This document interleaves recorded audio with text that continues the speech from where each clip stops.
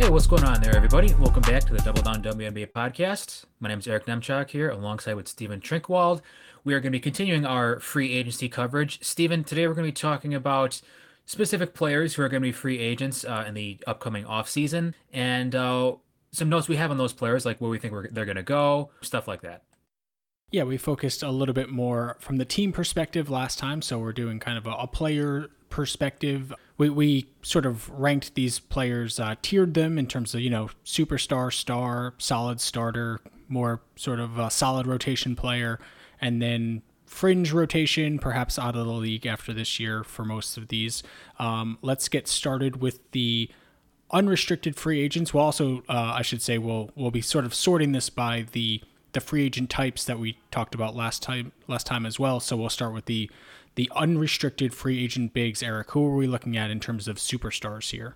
Okay, so some big names, obviously. Sylvia Fowles, last played for the Minnesota Lynx. Jonquel Jones, last played for the Connecticut Sun. Brianna Stewart, last played for the Seattle Storm. I mean, all of these, this is pretty straightforward. I think these are all core candidates, right? Yeah, it seems very unlikely that any of these players wind up playing for another team unless, there's some real behind the scenes stuff that we don't know about and they just ask their way out. But the teams have full control over the situation, essentially, despite these being unrestricted free agents, because all these candidates are eligible to be cored. So I imagine all three of these will be back, unless, Sylvia Fowles retires or something like that. I imagine all three of these players will be back with the teams that they played for last season. Now, I know Twitter, people on Twitter have been trying to speak Jonquel Jones to another team into existence. I don't really see any way of that happening. Do you? Not unless Connecticut just views their window as closed, or again, unless Jonquel is really unhappy there and demands to be traded.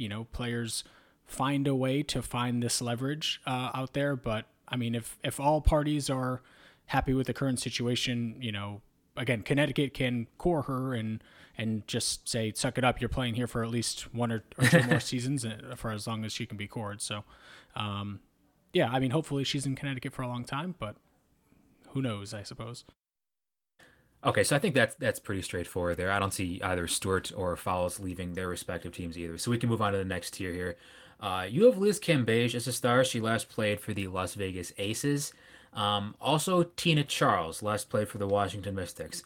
These two names, I think we could sink our teeth into a little bit more. Yeah, so Cambage, either one of these players really could end up being the best player to change teams, I think, this offseason. Cambage, it's been, I don't know if you'd call it a roller coaster in Vegas, but there's been a lot of discussion, I guess, about sort of the how seamless a fit Cambage and former MVP A'ja Wilson play together. Cambage also always a candidate to just not play in the WNBA in any given season. So I guess we can also just kind of loop Tina Charles into this discussion at this point. If you're Vegas, which one of these two players would you rather pair with A'ja Wilson? Because Charles, I think, sort of seems like a more seamless fit offensively with her ability to be a little bit more of a floor spacer.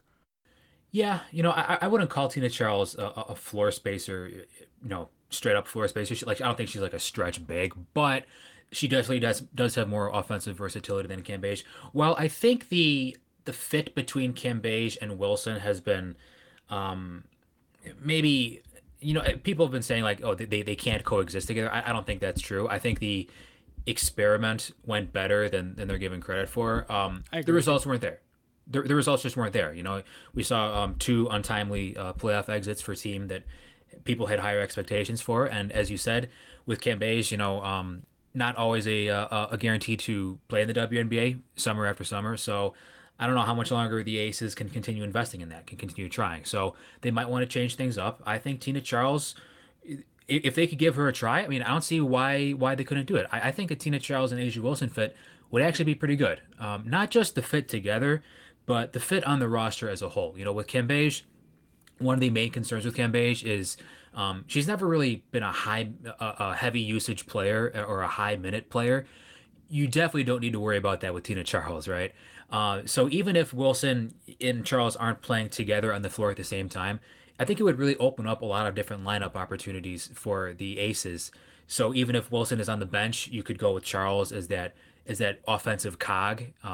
Or even if Charles is on the bench, you could go with Wilson at the five, who I think we both think the Aces should be doing a little bit more. Yeah, that's true. I think, it would be easier. I mean, I think Bill Lambier probably could have, prioritized this a little bit more, sort of keeping one of Liz Cambage and A'ja Wilson on the floor at all times. But that's a lot easier with Tina Charles rather than Cambage because, as you said, Charles is such a higher minute player, or has been able to be. And, I think she can, and I think Cambage is capable of this as well. But Charles is really a player, like you're saying, who can sort of carry the second unit offense in kind of that heavy usage role when maybe some of the other, big name players for Vegas are on the bench.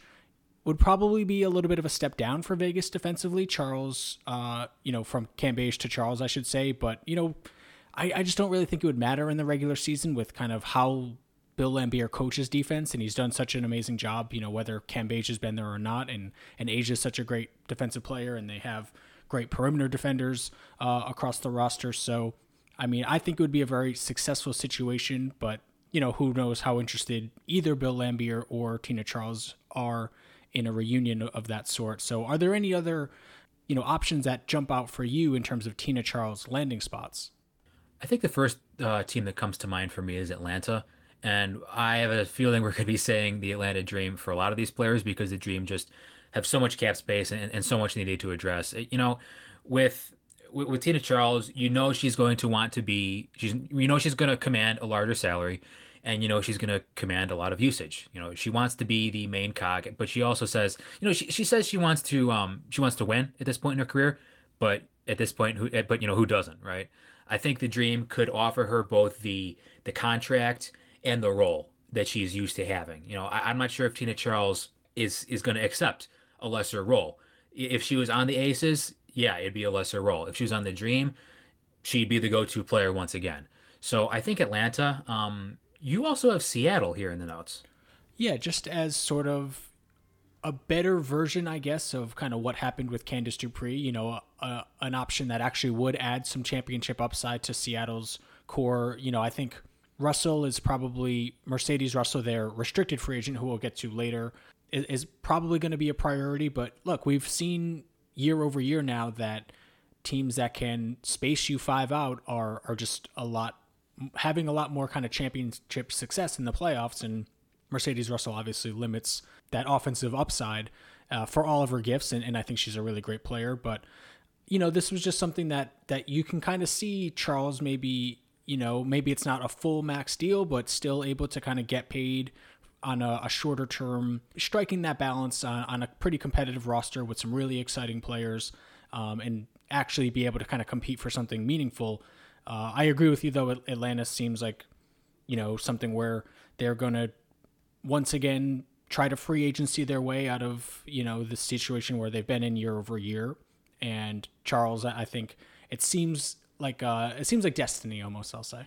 Seems like destiny. Okay, well, I feel that way about another player and the Atlanta Dream, but we can shelf that for the time being. Let's move on. Well, before we move on, does anybody else jump out for you for Cambage, who we didn't really cover as much? Yeah, right. Liz Cambage.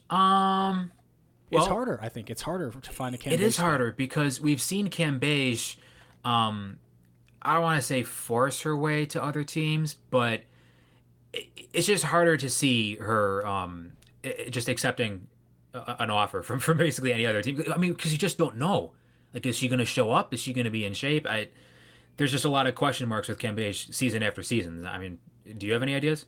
I don't really. I mean, it seems like she's very market dependent. She's not going to go play in somewhere that she doesn't want to be. It seems that Cambage, because, I think this is a credit to her in a lot of ways. The WNBA is not kind of everything to Liz Cambage. So if the right situation isn't out there for this year, maybe she waits until the following offseason and just signs with LA when their cap space becomes available or something. Yeah, like that. that's a good point, actually. That's a good point because we all know that she wants to play for the Sparks. She has wanted to play for the Sparks forever. I don't know how they'd make that work this offseason, but as we talked about in our last episode, next offseason, everything is off the books for the Sparks, and they could make a run at a big name free agent like that. Now, at the time, though, Liz Cambage would be on the wrong side of 30, and she'd be coming off, presumably, another missed WNBA season. So whether or not that would work for the Sparks, we'll find out, right? You want to move on to the next tier of players? Yeah, let's do it. Okay. So for plus starter, you had Stephanie Dolson and Emma Miesemann. Two interesting cases, I think. Yeah, Dolson from your Chicago Sky, and to me, it just, and we talked about this a little bit last episode, but it just feels like Chicago might not be able to afford everyone, and if that's the case, I think Dolson might be the odd player out. And a lot's going to sort of depend on Kalea Copper and Vander Quiggs, sort of as that kind of package deal. But there I think are some other attractive options out there for Dolson. How are you feeling just about Chicago's ability to bring Dolson back this season? I mean, she's not the priority, right? I mean, simply put, Kalia Copper is the priority. Vandersloot and Quigley are the priority. Stephanie Dolson is at best the fourth player they need to be bringing back. And I mean, that's nothing personal again. That's nothing against Stephanie Dolson as a person or anything. It's just a matter of the situation. Like you're a team coming off a championship and you want to run it back, presumably. You gotta lock up your stars. And with Dolson, to add to that, they have their end of season big pairing already signed for. That's the one thing that they kind of have on the roster already is Stevens and Parker. Right. So I think for Dolson, and the other side of that coin there is that Dolson is a player who I think could fit on a lot of different WNBA teams, Steven. Yeah, I think the one that's been popular as a point of conversation has been the Liberty. I think that's a pretty interesting one to me. I feel like if the Liberty were going to bring in a free agent center, even if it is to start, it would be the type of player that they're okay kind of closing games with that player on the bench and going more for Howard as a center. And I think, someone in the Dolson range from like a salary and just kind of resume perspective would make some sense more so than, I guess someone that just has more like star equity in the league. I was maybe going to save this for later, but we're talking about Dolson now. So if you were the Liberty, would you rather, if it's equal money, would you rather go out and sign Steph Dolson or re-sign Rebecca Allen? That's a good question. Obviously, both players bring their own strengths and bring their own weaknesses. I think I'd rather go with Allen tentatively, because from a Liberty perspective, you just know what you're going to get out of her. And I think she had a bit of a down season as far as scoring, in the paint or inside the perimeter, as I'm sure you will note later on. But Dolson, I mean, that's a very enticing combination. Dolson with Ionescu and basically all the Liberty players. Like offensively, she has, as you like to say, a very malleable skill set. And I think she could kind of unlock some things playing alongside their young franchise players. I mean, they so desperately need someone who can set a good screen. They do. And there are not many players in the league better at that than Stephanie Dolson. And how about a front court player who can pass the ball? Once again, Stephanie Dolson fits the bill. So that's a good question. I think Allen is the better player, but Dolson might be the better fit on this Liberty roster. I asked you the question, but I don't really have an answer myself. But Dolson, it would be an interesting one. I think she doesn't really exactly, I think, kind of line up with what they want to do. Like, I feel like they really want to play Howard as their center. Like, I feel like they brought in Howard to be their center, but it's clear that they do, I think, need some additional kind of high-end depth at the big position, whether it's Dolson or maybe someone in that tier below. But another team that we will be bringing up, as you mentioned a lot, I think Atlanta, even if they aren't kind of going star shopping necessarily, Cheyenne Parker and Steph Dolson kind of reuniting that front court would be, they're not going to stop anyone. But in terms of like your offensive development for Kennedy Carter, like that's a really good offensive front court to have, someone that can bring in a little bit of extra passing. You have Cheyenne who can do a little bit of the kind of more pick and roll stuff and low post scoring. That would be a really interesting one for me as well. Okay. Like I said, I think Stephanie Dolson will be pretty highly sought after. As you said, because you always bring up the 5-out basketball stuff. I mean, she has proven herself to be a very competent 5-out basketball center just because of all the things she brings. Like, you can't put a price on screens. You can't put a price on three-point shooting. You can't put a price on pass. I mean, technically you can, but you know what I'm saying.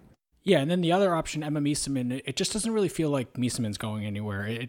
I feel like everyone, from everything you hear, like it's kind of a Washington or overseas type situation for Miesemann with the relationship that she has with the organization and, how, I guess, she comes over definitely more regularly than other international players, but another pretty valuable skill set. I think New York would be over the moon to bring her in.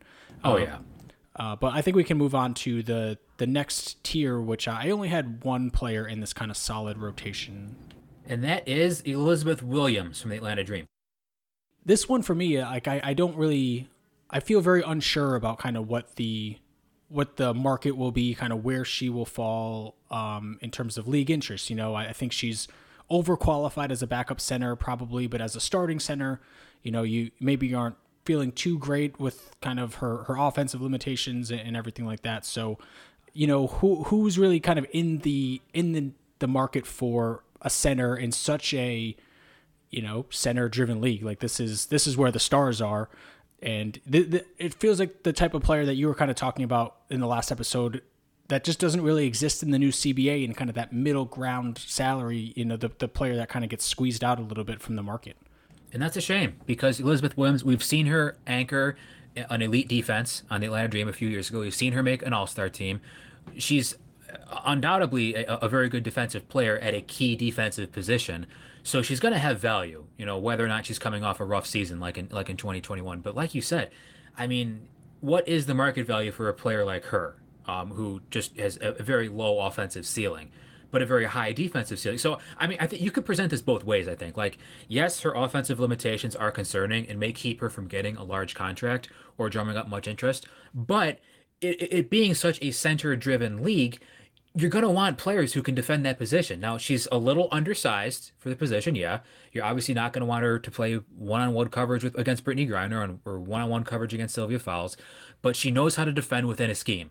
And I think that's a very important element to have. So I think the question here is will Elizabeth Williams be willing to take a cheaper contract and or a role coming off the bench? Yeah, and I think there are some I mean, I would love her in like Minnesota behind Falls if they didn't already have Natalie Achanwa in that role, or maybe if Falls does end up retiring, which we hope isn't the case, I would like her pretty good there.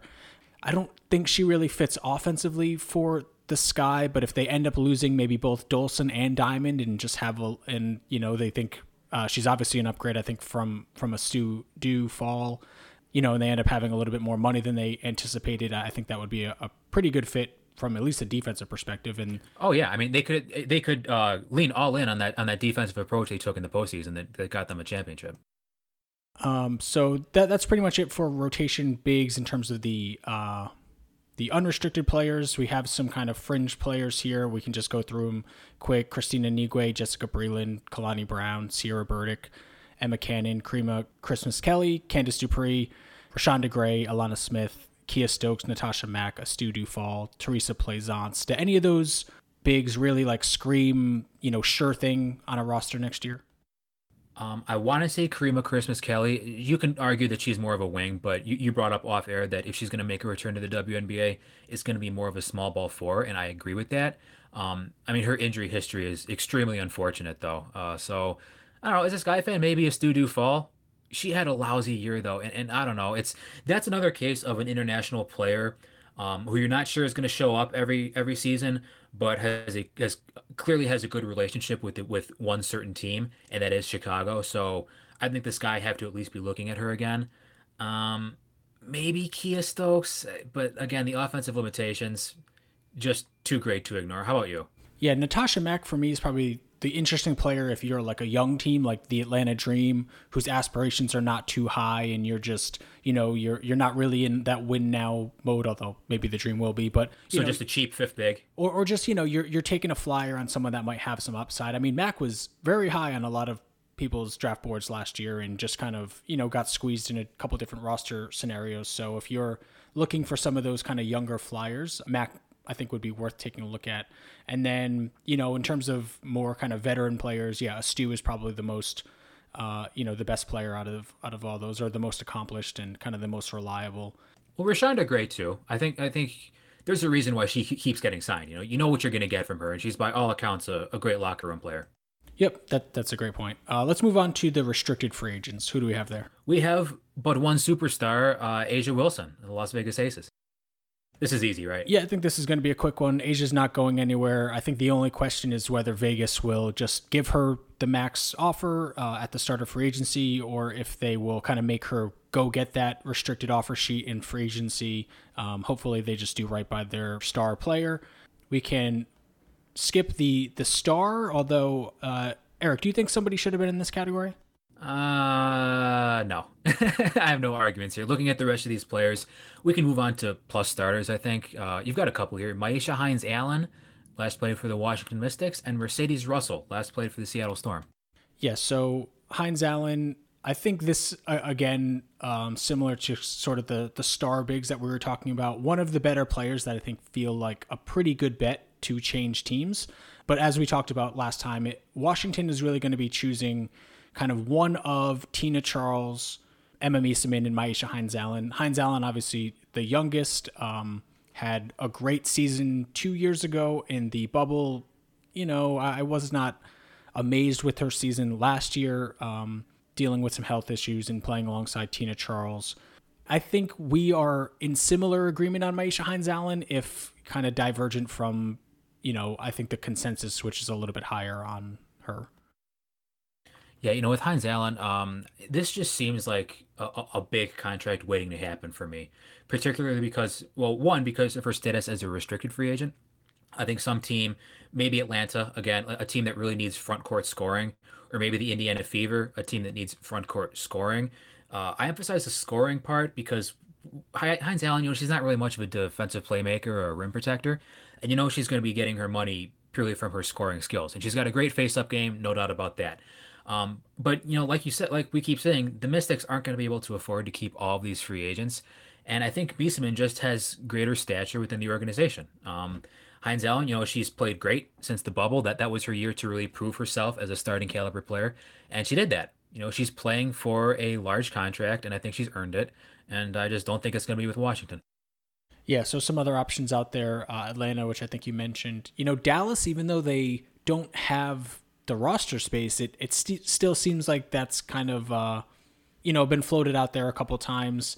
New York. Oh, hang on, that's interesting, Steven. I didn't think of that because when we were talking about Dallas, we said, okay, look at all these cheap, unprotected contracts they have. What does Washington need? Cheap, unprotected contracts. That's true. So maybe a sign and trade would make some sense. Yeah. Okay, all right. What do you think about the fit on the Liberty for Hines-Allen?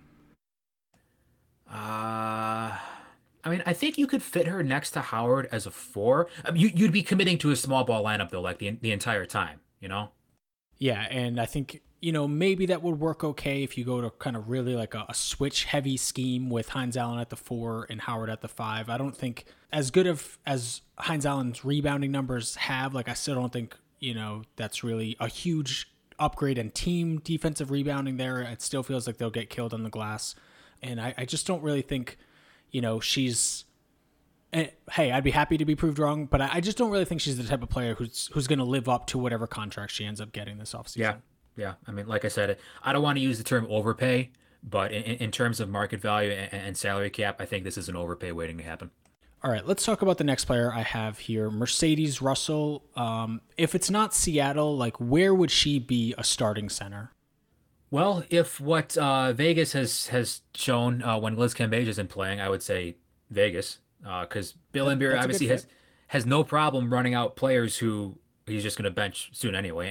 And Russell is obviously an upgrade over a Carolyn Swords or a Kia Stokes. So if Laimbeer is insistent on running these big lineups out there, I think Russell would be a terrific fit for him. Yeah, she's like the best version of those type of players, I think. Right. It kind of still limits, what A'ja would be doing offensively in a lot of ways, but they've made it work with, like I was kind of saying, inferior versions of this type of player. And I'm sure they would love to steal away a starter from Seattle. It seems like there's a bit of a budding rivalry there, but do you think Seattle is going to sort of like, they obviously have a ton to sort out this free agency, but how much do you think they're prioritizing her, I guess? Well, distant second behind Brianna Stewart and Jewel Lloyd, I can tell you that. I do think the Storm really like Mercedes Russell. They've also got Azzy Magberger, though, and she seems like a player who, while she's maybe not as strong or as bulky as Mercedes Russell, she's going to be nipping at her heels for a starting spot. So maybe Russell's going to get more minutes elsewhere. Yeah, about 4 years younger than Russell, can nominally space it a little bit more, will at least stand out there, has taken some threes in her career. So, I thought... How about the Liberty?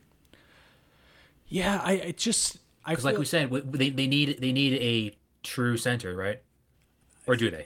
I don't think so, but a lot of people do. I would just rather, go after the Dolson type of someone who can give you, even though Russell maybe in a vacuum is a better player than Dolson, I think they're at least kind of in the same neighborhood.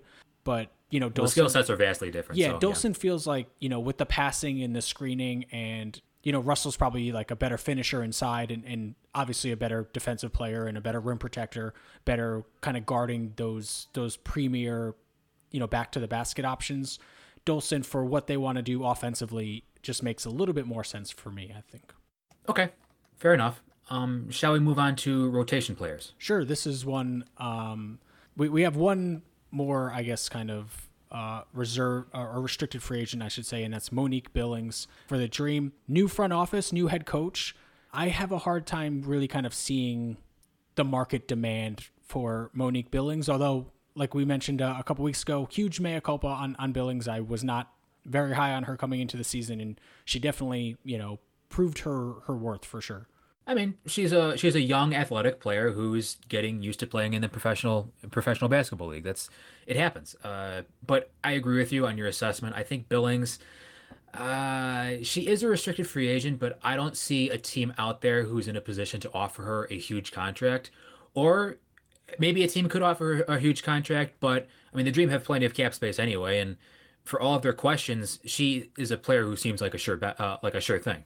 You know what you're going to get out of Monique Billings. Yeah, if I would say, if Dallas didn't have so much roster crunch already to deal with, her playing the 4 next to Satu Sabally in like some smaller, more aggressive lineups, I think that would be a pretty good look. But it just feels like to me there are more destinations for Billings that I would not like than would really kind of get me excited. Like if Indiana or Vegas or something went after Billings, I think it could work out pretty poorly for all sides. I don't see how that would help Indiana. Neither does John Levin. Okay, all right. Let's move on to reserved bigs. Yeah, we can go quickly through this because these players are not really able to negotiate really. So if they're back, it's going to be probably a very low salary. We didn't have anyone in the superstar, star, or solid starter camp here. For rotation players, Maria Vadiva, Temi Fagbenle, Bernadette Hattar, and Neo Raincock Akunwe. All players that I think would make their teams better. Neo, I feel like she's better than some players currently in the league, but probably not a player that New York is going to prioritize. Probably not a player that a rebuilding team would let go for a younger player for. Did you have anything on those 4 players before we get onto the fringe? Not really. I think I miss seeing Maria Vadiva play, though, because I think she's a very skilled young. She's only 23 years old, too, so I think there's some upside there. Yeah, I hope she comes over, and I hope she doesn't get buried behind some players on the Sparks that I think are not as good as Maria Vadiva. So, all right. For fringe players here, we have a couple: Megan Gustafson, Stephanie Jones, Beatrice Montpremier, Jisoo Park, Lauren Cox, and Chelsea Perry. Perry, of course, coming off an ACL injury. We hate to see that. Yeah. But Cox, I thought, was an interesting one because it seems at least possible to me that she doesn't get her qualifying offer. So she might end up as a nice training camp contract. Phoenix was one that jumped out for me. Can probably, not kill you playing alongside either Griner or Turner in some of those reserve minutes. But Cox, obviously disappointing for her draft status, but still to me probably belongs in the league next year. I agree. I think she deserves another shot. How about Chicago for Lauren Cox if Dolson leaves? Yeah, Chicago would be a nice sort of change of pace for Ruthie Hebert. You have kind of one offensive and one defensive minded player. Would you rather have Cox next year than a Stu do? Hesitant, yes. I don't think. I mean, Cox is going to be cheaper, obviously, and a Stu Dufall. She just didn't make much of an impact for a team, for a championship team. So I think if you're looking to get younger and you're looking to get a cheap front court player because you're going to be spending money elsewhere, I think Lauren Cox would be the way to go there. Yeah, and she might really fit with Ruthie Hebert, honestly, with kind of what her skill set is. So, but let's move on to the guards and wings here. Those were the bigs. Let's start with the unrestricted free agents. Well, we have Jewel Lloyd of the Seattle Storm and Courtney Vandersloot of the world champion Chicago Sky. That's right. These are our 2 in the superstar category here. I mean, not much to say about these two players. I personally love the dynamic of the best wing in the league and the best big in the league playing on the same team. So I personally hope Jewell Loyd stays in Seattle. But Jewell, if you're listening, New York is a great place to live. I mean, honestly, like Jewell Loyd would make any team better. She can play alongside any combination of players that you have. Courtney Vandersloot said she was open to free agency. How much of that is just posturing? Eric, do you see any potential landing spots for Courtney Vandersloot? I'm gonna say no because I wanted to stay in Chicago so badly. Now there have been rumors about both of these players actually, somewhat related. A lot would have to happen, but say Sue Bird retires, Courtney Vandersloot goes back home to the Pacific Northwest, then that leaves a max roster spot open in Chicago. Jewell Loyd comes home to Chicago. Interesting. I don't know how realistic that is. We love to throw around the grew up in the area angle. Sometimes there's some validity to that. Sometimes there's not. Sometimes that's something that's keeping the player away from signing with the team. Very true. Very true. Although there is a player I want to talk about who I think that it will be a factor for, but we can talk about her later. No, I mean, you pretty much said it. These are two superstar players who any team would be over the moon to have, and would instantly make whichever team they go to a heck of a lot better. And for that reason, I don't think their respective teams will let them go. Yeah, I mean, for Loyd specifically, I'll just say one more thing on her. Like Seattle just has to do everything that they can to keep Loyd. Offer her. Don't mess around. Don't try to. Because you can only core one of these players, right? So yeah. So if you try to get cute, Loyd or Stewart can leave. But let's move on to the star category here, which also have two players from the same two teams.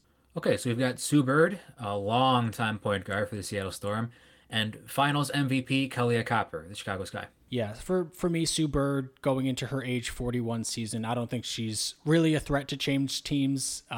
Maybe she'll retire, maybe she'll return. I think that's really the only question for Sue Bird. And then for Copper, this feels like the first domino in Chicago's offseason, right? How much will Kahleah Copper, will she get the higher max? Will she get the lower maximum? And I think that's going to really kind of dictate what is, who of the remaining rotation players that Chicago has as free agents are, who else they can bring back, I guess is what I'm trying to say. I totally agree. And as a Sky fan, I think she is, I said Vanderquigs is the number one priority last week. Now that you put it that way, Copper might be the number one priority because, I mean, she just had a career year, earned some significant hardware along the way, and she might be itching to explore free agency. I mean, we don't know. I mean, there are teams that have a lot of cap space out there, and a team in Georgia whose owner went on national TV and may or may not have suggested that she's going to be looking to try to sign Kahleah Copper. No names being thrown out, obviously. So, I mean, I think this guy just need to throw the bag at her. But if it's the upper max, I might give pause there because is Copper still, for as much as she's improved, is Copper still a super max type of player? I would have. It would make me uncomfortable. I'll say that. Yeah, she's a really elite play finisher. She's not the type of player who, like Jewell Loyd, is really gonna even create for others as sort of your secondary pick and roll option. Yeah. Okay. But potential landing spots. Atlanta. We could say Atlanta needs everything. So why not throw a lot of money at one of the hottest free agents out there? Otherwise, I mean, I think she's happy in Chicago. This is where she's really made a name for herself. And like you say, come correct or don't come at all. I think this guy will come correct with Kahleah Copper. All right, so we had 4 players in the solid starter category here. Where do you want to start? All right, well, we've got Layshia Clarendon of the Minnesota Lynx, an interesting name there. Tiffany Hayes of the Atlanta Dream, Allie Quigley of the Chicago Sky, and Angel McCoughtry of the Las Vegas Aces. Yeah, Angel was one. I mean, look, she certainly has, whenever she's been on the court, played better than a solid starter, but this is her second major knee injury in 3 seasons, going into her age 35 season. So perhaps it's disrespectful to put her here, but, is she going to be 2020 Angel McCoughtry, or is she going to be 2018 Cappie Pondexter in Pondexter's age 35 season? So yeah, there's just so much unknown here with Angel. I think she's the type of player who, if she says, hey, I want to play for this team, I'm in the twilight of my career, I want to play for this team, then whichever team she is talking to, they're going to want to try to accommodate her. But There's just so much unknown here, Steven. Yeah, so let's move on to some of the players that we've seen healthy more recently. Layshia Clarendon, things have the potential to get very tight financially in Minnesota. They might have to, let go of a player they really like to bring Clarendon back. Seattle might be in the market for a point guard. I'd certainly like Clarendon's fit with Lloyd and Stewart better than moving Jordan Canada to the starting point guard. Clarendon is also such a Vegas player, with his strong body, good size, can defend multiple positions, doesn't shoot threes, but still attacks hard enough that, she's not suffocating your spacing. What do you think about either of those? They shoot threes just like spotting up. It's not like completely unheard of for Clarendon to shoot threes, where if you're talking about Canada, I mean, defenses sag so many feet off of her that it's not even worth it. So, yeah, I mean, I totally agree with you, though. Sorry for interrupting. Oh, that's okay. I mean, with Clarendon, let's see here. I wanted to bring it up.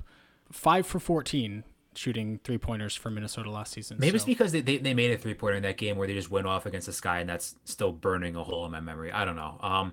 I mean, I agree. I think Clarendon's a player who I think, although they had a solid statistical season last year, their impact on the Lynx far exceeds what the statistics talk about. So for that reason, I think there will be a market there for Clarendon. Yeah, I think Seattle would be a really great fit for all players involved. As much as I was just talking about with Russell, how 5-out offenses win. Clarendon, I feel like kind of breaks the mold of not really creating that spacing because of how hard they can attack the basket and the physicality of which they play. So, let's move on to Tiffany Hayes. This one's an interesting one to me. What are Hayes' I guess, going into her age 32 season? Like, what are her priorities going to be? Will she get the chance for kind of that last huge payday and a chance to be on a really good team, or is she going to have to kind of pick one or the other, Boy, it's hard to believe Hayes is heading into her mid-30s. I mean, she's been a really good player for the Dream for a really long time now, and I think it is a fair question to ask what her priorities are going to be. The Dream probably not going to be a contender next season, so even if Hayes does get a big payday from them, and honestly, I don't see why the Dream wouldn't just use the core designation on her. I mean, nobody else I don't think would really offer Hayes.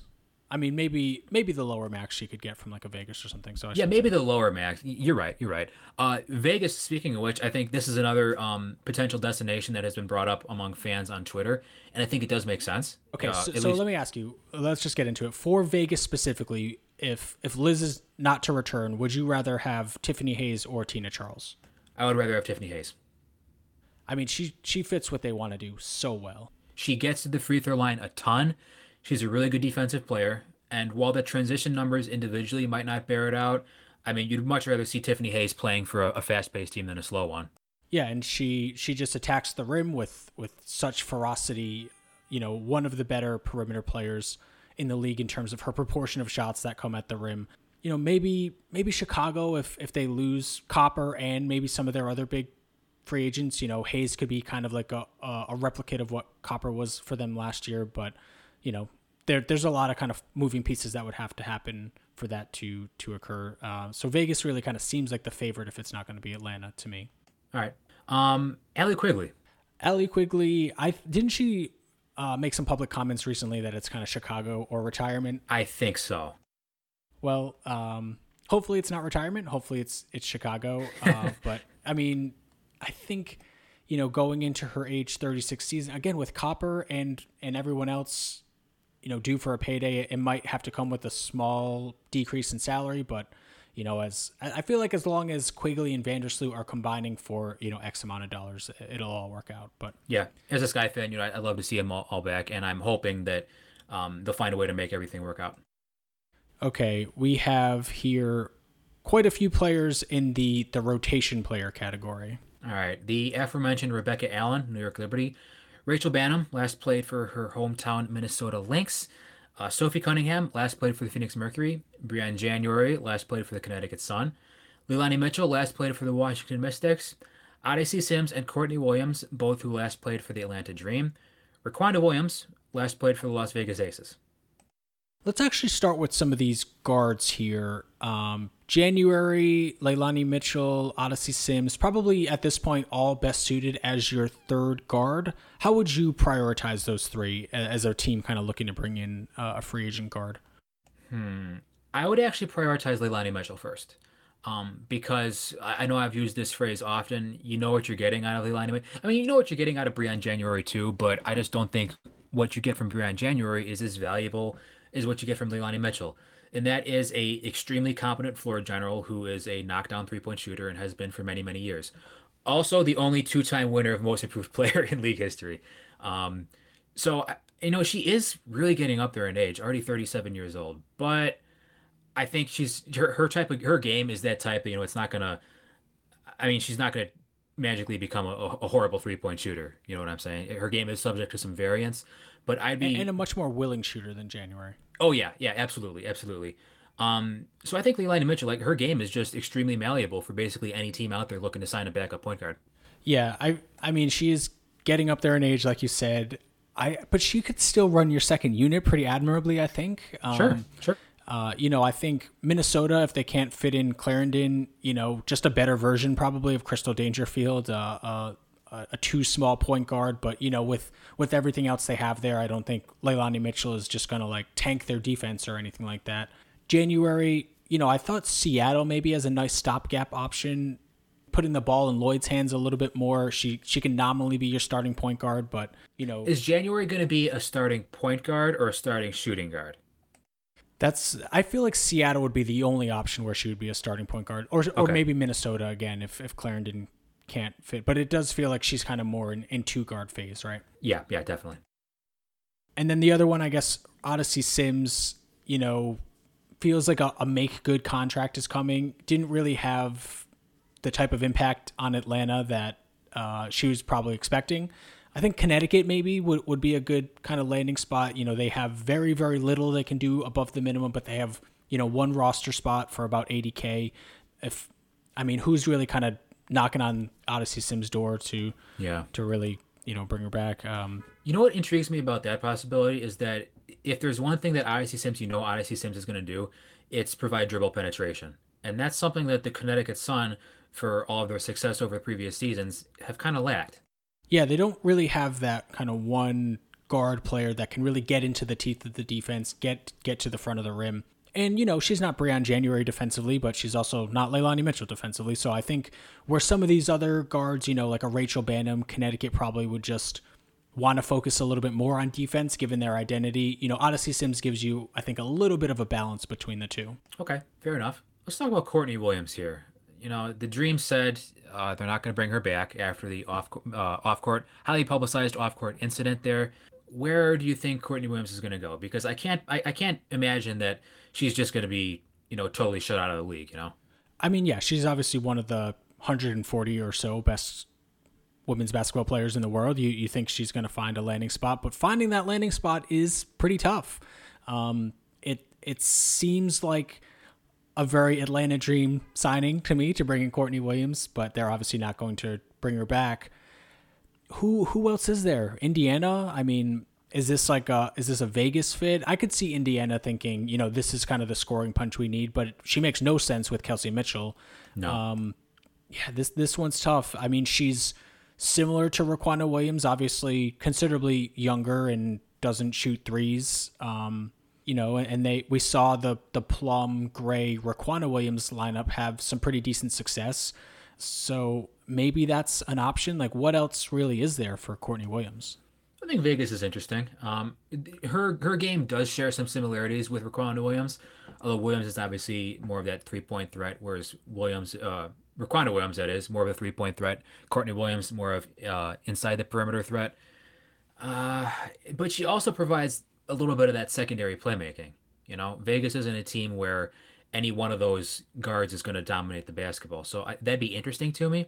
I wouldn't want to put the ball in Courtney Williams' hands at the expense of Kelsey Plum and Chelsea Gray. No. And Raquana Williams is just so much more comfortable as a play finisher, I think, where, Courtney wants a little bit more of kind of the dribble pull-up game. Yeah, and that's something that the Aces, they thrive off free throws. And Williams is not going to be drawing many free throws. Courtney Williams, that is.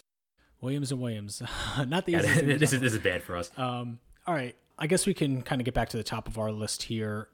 I mean, there's not really much to say about Rebecca Allen. You know, she's the type of player who, because she can defend multiple positions and space the floor, you can, you know, slot her in anywhere, right? Atlanta doesn't really fit their timeline, but if they're kind of going with them more, you know, we're not going to really chase stars, but we do want to sign some veterans to, you know, help with the development of our you know, Kennedy Carter and their lottery pick and Ari McDonald, you know, as someone who can guard the point of attack, as someone who can space the floor for their other offensive options that'll have the ball in their hands a little bit more. You know, if it's not in the cards to return to New York, I could see that really helping Atlanta. Indiana, you know, I'm not going to champion them signing too many aging veterans, but they desperately need shooting and they desperately need defensive playmaking, and Allen could certainly do both. I mean, you took the words right out of my mouth there. But when it comes to a player of this archetype, anybody could use a player like Rebecca Allen. You know, I mean, you talked about it, both 3-point shooting and defensive playmaking. That is, like, there aren't many, I think, legit 3 and D players in the WNBA, but she is certainly one of them. And any good team is going to want a player like Rebecca Allen on that team. So I think Indiana, honestly, because they need 3-point shooting and they need perimeter defense. So if you can kill two birds with one stone there, if you can fulfill both needs with one signing, I don't see why you don't do that. I mean, she's not that old. She's 29. So why not? All right, let's talk about Rachel Banham here. I mean, Connecticut, like I said, could bring her back maybe if January is priced out. I mean, she left Connecticut for a reason, right? You know, maybe Washington, she could replace that Leilani Mitchell role. I wouldn't be nearly as comfortable with her running a lineup as Mitchell, though. Yeah, and they don't really have kind of that second, after Natasha Cloud, they don't really have like a kind of true point guard anymore without Mitchell. You know, they have a lot of pretty good play finishers, like good second or third options with like Atkins and stuff like that. But yeah, maybe that's overtaxing Banham a little bit too much. I definitely think she's better off the ball. Yeah, agreed. But I think Rachel Banham at the same time, she has earned a spot in the league. It's just like you say, priced out. Where is she going to fit for her veteran status and her accomplishments? And then the last player we had here was Sophie Cunningham, who is a unrestricted free agent due to Phoenix's probably poor decision making and not keeping her for her fourth-year rookie option. Finally had that season where her shooting kind of lived up to expectations, albeit on still, you know, not the highest number of attempts per 36. Phoenix will almost certainly not be able to bring her back. So again, similar to Raquana Williams and Rebecca Allen, a player who, you know, isn't going to command the ball too much, you know, can play some defense for you on the perimeter and can space the floor. Any spots jump out for you for Sophie Cunningham, Eric? Sky fans aren't going to be happy with me. So if you're a Sky fan, cover your ears. I wouldn't mind seeing her in Chicago.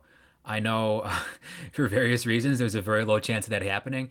But just from a talent perspective, I think she'd be a great fit because, I mean, she's a big wing who defends and can knock down the occasional three-pointer. And if Diamond DeShields heads for open waters or higher paying waters, Cunningham would be a cheaper option there. Yeah, and at age 25, one of the younger players that you'll see on the unrestricted free agent list.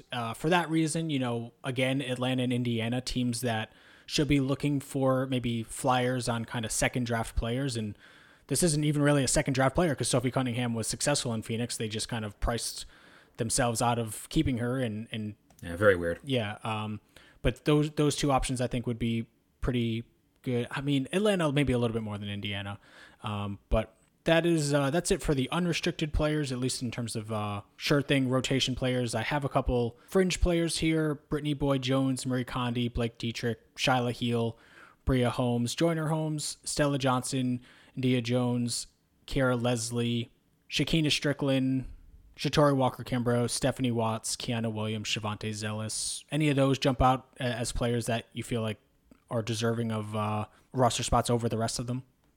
I mean, a few of those names, I think we've seen them for many years, and I think the WNBA is just kind of done with them. Like Boyd-Jones was never the same after her Achilles injury. Shavonte Zellis, I think the league is pretty much done with her. It feels like Boyd-Jones got her last chance with Chicago last year. Yeah, and that's unfortunate, but that's the way it goes. Shakina Strickland is an interesting name. because she was not so long ago one of the league's elite three-point shooters, and it earned her a bigger contract in Atlanta, but that just didn't work out for a myriad of reasons. Yeah, I mean, she was a starting player on a finals team, right? That was a mere 2 years ago, and then it seems like as soon as she got to Atlanta, she could hardly get off the bench. For me, maybe this is kind of homerism talking because I've always been a big Strickland fan, but definitely deserves a 1-year prove-it deal somewhere, for the minimum probably. I think the right situation could provide a pretty high upside play. Washington, Seattle, maybe even Chicago, something like that. Connecticut, I think would be great. A lot of teams just the opportunity wouldn't be there. Like she would make no sense with Vegas. The Sparks have bigger priorities, but any of those teams I mentioned before, particularly Washington feels like one that would work out pretty well, even with kind of the wing depth that they already have. Any of these other players you want to hit on, or should we move on to the restricted free agents? I mean, there are a couple interesting names here. I think Kiara Leslie, I was a big fan of hers in college, but she just can't stay healthy. And I think Mike Tebow, he was actually openly critical of her, back when the Mystics cut down their roster to open up that cap space. She said he said something like she needs to readjust her priorities or something like that. And he mentioned like she just can't stay healthy. So if that's usually a good environment for young players too. So there might just be something there that's turning teams off from her. And then Shatori Walker Kimbrough, I think both of us have spoke positively of Walker Kimbrough on the podcast before, but I mean, there's got to be a reason why she's not finding success on any of these teams, right? Yeah, it feels like why she keeps switching teams. Yeah. She had the 1 year in Phoenix where we both kind of thought she could play more. She had that quick cup of coffee with Connecticut. Thought she was maybe one of Washington's better rotation players last year. It seems like maybe a very kind of highly situational player where if it's not kind of the right coaching fit, it's just not maybe going to work out here. But let's move on to restricted free agents where I didn't have anybody in the superstar, star, or solid starter tier, but I think, some of these players in a rotation player, you could definitely make the case for solid starter. Who were the 4 players that we're looking at as restricted free agent wings or guards?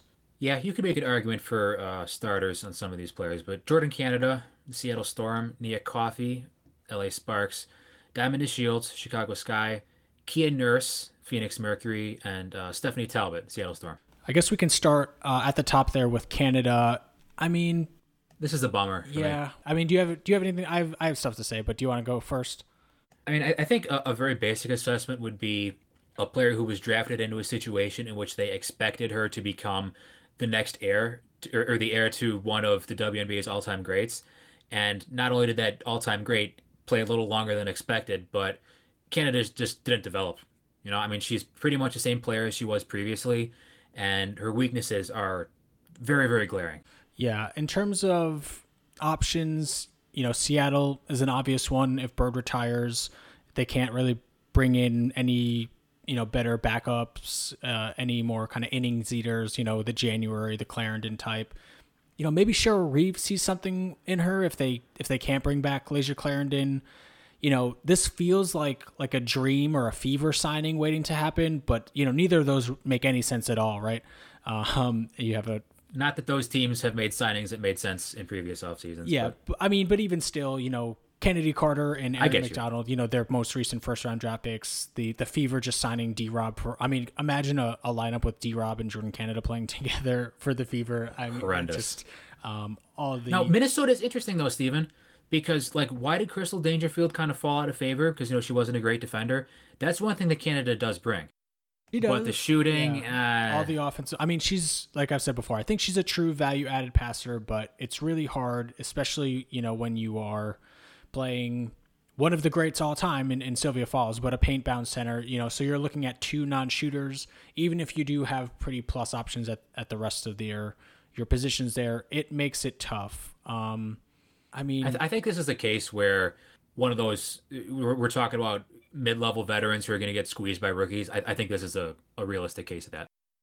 Well, a player that I hope does not get squeezed because she had a great season last year, Nia Coffey, again, I think, not a star, but one of the better players that are almost certain to change teams due to what LA has going on with their books. A revelation last season and a player that definitely was a lot better than I expected.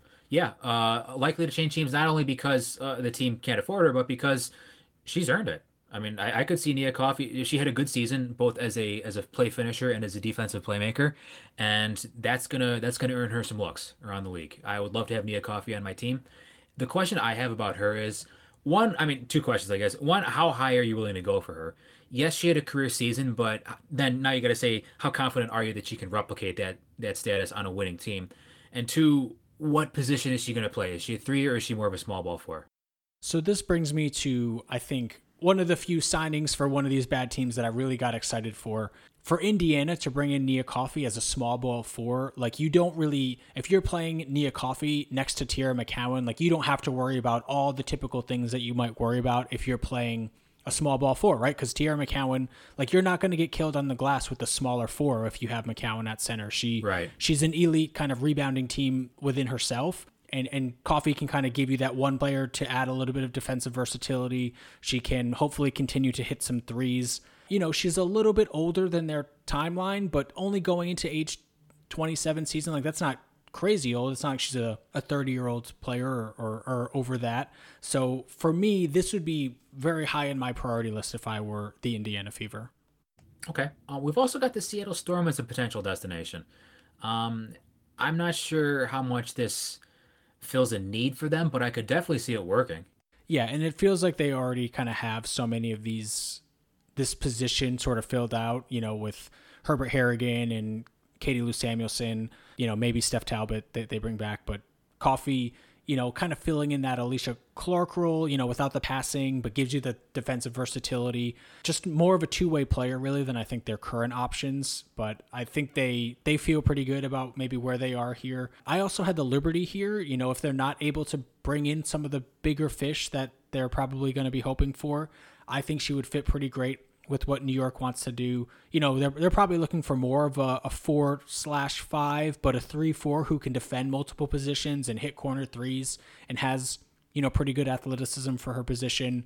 It almost reminds me like that gets me thinking. She's kind of like what they're hoping Naya Odom is going to be. Yeah, exactly. This is like an actualized version of that, right? Yeah, yeah. I was just going to say, I would also love, you know, the fit with Dallas, but I just don't really see how they free up the roster spot again. Let's move on to WNBA champion Diamond DeShields. So this is interesting. I could see this happening one of two ways. I could see one team, and this is actually I think the more realistic scenario at this moment. I could see a team with more cap space and a dire need on their roster throwing more money at the Shields than Chicago is willing to accept because she is a restricted free agent and she's certainly not the number one or number two priority for this guy to bring back. Or maybe she gives him a little discount and says, okay, you know, I won a championship here. I'd like to help you run it back. But right now, I mean, for a player that had so much potential and we were just raving about after her first two seasons in the league, her value has really, really decreased. Some of that, I think, is thanks to Kalia Copper totally bursting on the scene and basically seizing that starting position. But also, I mean, DeShield's game in particular, I don't think has really reached the height that it has been expected or people have expected it to reach. So I don't know. I think your any contract you get is going to be based on potential rather than what she's actually done so far. Yeah, this to me feels like kind of the new look dream. I don't know if you said that already, but I feel like we are in agreement there. You know, sort of bringing in, you know, maybe it's DeShields and Hines Allen or DeShields and Tina Charles, but kind of, you know, getting something to get the fan base excited. It seems extremely unlikely for me that Diamond DeShields plays for Chicago next season, but hey, crazier things have happened, right? To me, this is the player who I was alluding to who might sign with Atlanta because I mean, they've got a huge amount of cap space. They're basically starting from scratch, more or less. They need some young players. They need something to get excited about. They need some young and dynamic players to basically forge this new identity. Yeah, they've got Ari McDonald. Yeah, they've got Kennedy Carter. Maybe, you know, I mean, who knows what's going on there. But you know, DeShields, she played high. She's a household name in the area. She played high school ball there, and they've already committed to not bringing back several of their wings in Courtney Williams and Crystal Bradford. So they've got the cap space and they've got the roster space open for her. So I don't know. I think the Dream could offer her just a larger contract and this guy would be comfortable to match. And I mean, one thing that I just want to say quickly, you brought up a kind of in passing a good point. You know, I've been just kind of penciling the Dream in as, you know, Kennedy Carter is in their future, but, you know, maybe things are too toxic for that to continue. And I mean, we haven't heard anything about that situation for a long time now. Let's move on to the last two players in this tier here. Kia Nurse, who, there's not really a ton to say about just because, when you tear your ACL 2 weeks before the season ended, sucks. As a restricted free agent, like who is going to kind of put in an offer sheet for that? That's incredibly tough timing for Kia Nurse. And like you said, that sucks.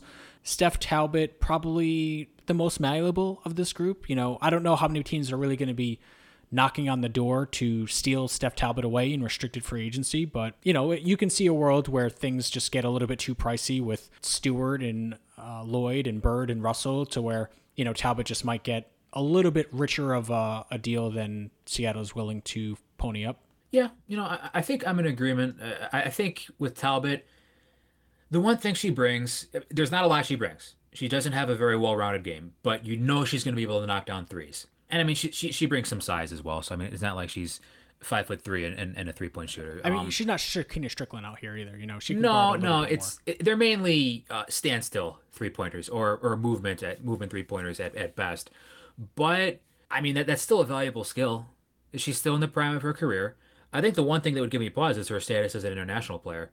Otherwise, I could definitely see her as kind of like a second wave free agency signing.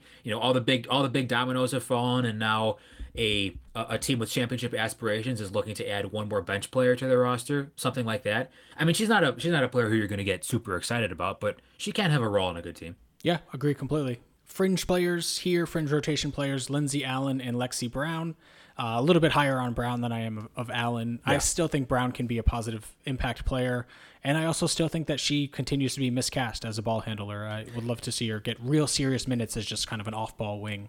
The problem is I think she's got the size of a point guard, but she doesn't have the game of a point guard, or at least the offensive game of a point guard. Yes, she can shoot the ball. I mean, honestly speaking, though, like she's mostly a standstill 3-point shooter, though. She is a plus defender. There's no doubt about that. But I just have to wonder, where is Lexi Brown going to fit? Granted, I don't think she's going to command a lot of money. I don't think she's going to be back with this guy. But if they did bring her back as like an end-of-the-bench player, I wouldn't be upset.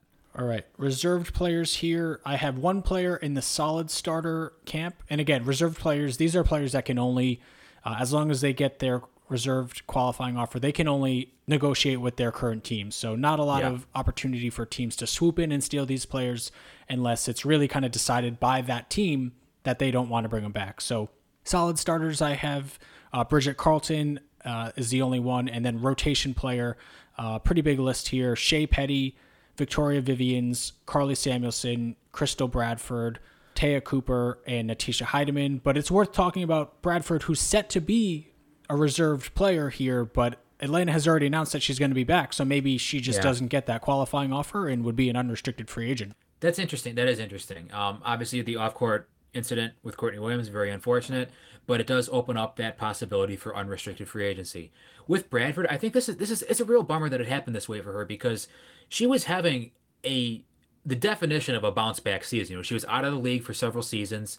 I honestly didn't expect to see her again in the WNBA because of her history of knee problems, but she really carved out a critical role on the Atlanta Dream in 2021. So a player like her, maybe a team would be willing to take a flyer. You can't imagine she's going to be commanding a huge salary, but she is a player who proved last season she can play that small ball 4 position and provide both outside shooting and defensive playmaking.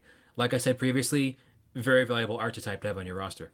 I mean, in my opinion, like she definitely, the off-season incident for me would not dissuade me from signing Crystal Bradford.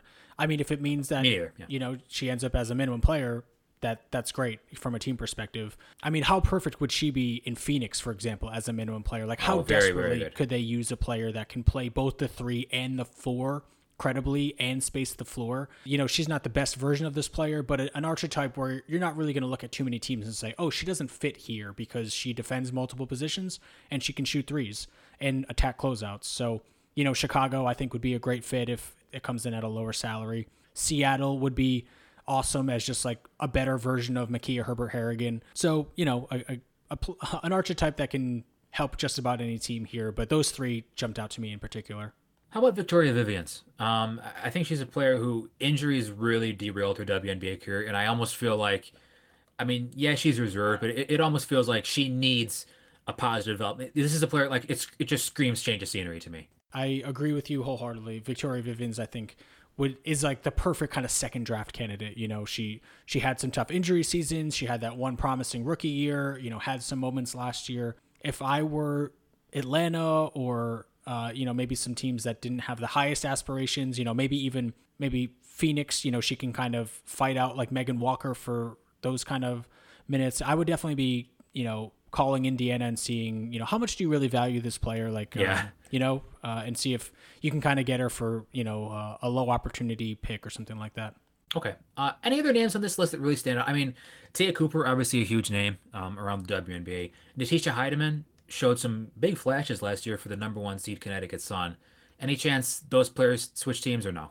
I don't really see it. I think I'm maybe a little bit higher on Cooper than you generally. I think LA would be wise to prioritize her over some of their other, over like a Lauren Cox, let's say. Oh, I agree. Something like that. And Hiedeman, I think Connecticut would be foolish to kind of let her go elsewhere. So I think that'll do it for that, I think. Okay. Not too much to add there. Let's move on to suspended contract expire guards and wings. We're almost done. Don't worry. Yeah, just three players left here that we can talk about. So this is for solid starter, I had Julie Aleman for Indiana, and then rotation players, I had Marine Johannes and Cecilia Zandalicini. A couple players. Steven, I am very surprised you had Marine Johannes as low as rotation player. Well, we do have to see it, I think, in the WNBA. She was a player who has only played in one season in the WNBA. It was all the way back in 2019. She played on a terrible team, put up some pretty impressive numbers. I believe in her more than kind of having her in this tier, but it would just kind of be. We're just looking at where things are right now. It would be very helpful, I think, to put her in the solid starter category. But I do think she could definitely, show up and be in that tier for sure. Okay. Anything you want to talk about with any of these players? I think this is pretty straightforward considering their contract status. No, not really. I hope we see them all in the WNBA. Okay. All right. Very, very well put. Any of these, any other players you really want to talk about here, or any other final notes? I guess, some of the better teams that I think, or some of the better players I think could change teams, Tina Charles, Myisha Hines-Allen, Steph Dolson, Tiffany Hayes. Those to me are probably the biggest names. Hayes maybe the least so of those, as you kind of laid out for us. Some of the best players, the most accomplished players that we might see on a new roster next year. All right. Well, thanks everyone for listening. I know this is kind of a long episode, but free agency is an exciting time. We still have a little while to wait. It's a month plus until free agency officially begins, but it's an exciting topic. So if anybody listening, wants to give their feedback on where they'd like to see players go potentially, or where they think players will go potentially, who you want your favorite team to really pursue in free agency, we would love to hear it. And thanks again to Her Hoop Stats for providing all of this salary information, contract status information, pretty much everything that has been lacking for so long up until recently. And Her Hoop Stats, can't thank them enough for the resources that they provide. It's really awesome because, Her Hoop Stats, obviously there are a lot of details there, but they present it and they break it down in a way that's very, very, very accessible. So you can just study Her Hoop Stats for a whole night and come out and be like a cap expert, So it's very, very much appreciated, the hard work they put in. All right. I think that'll do it for us. Thank you all so much for listening. If you want to support the show, you can follow, rate, and review on Apple, Spotify, and Google Podcasts. You can follow the show on Twitter at DoubleDownWNBA. You can follow each of us on Twitter at NemchokE for Eric, at Trinkwald for myself. And we'll be back, I guess, next week with some undecided content. All right. Looking forward to it. Take care, everybody.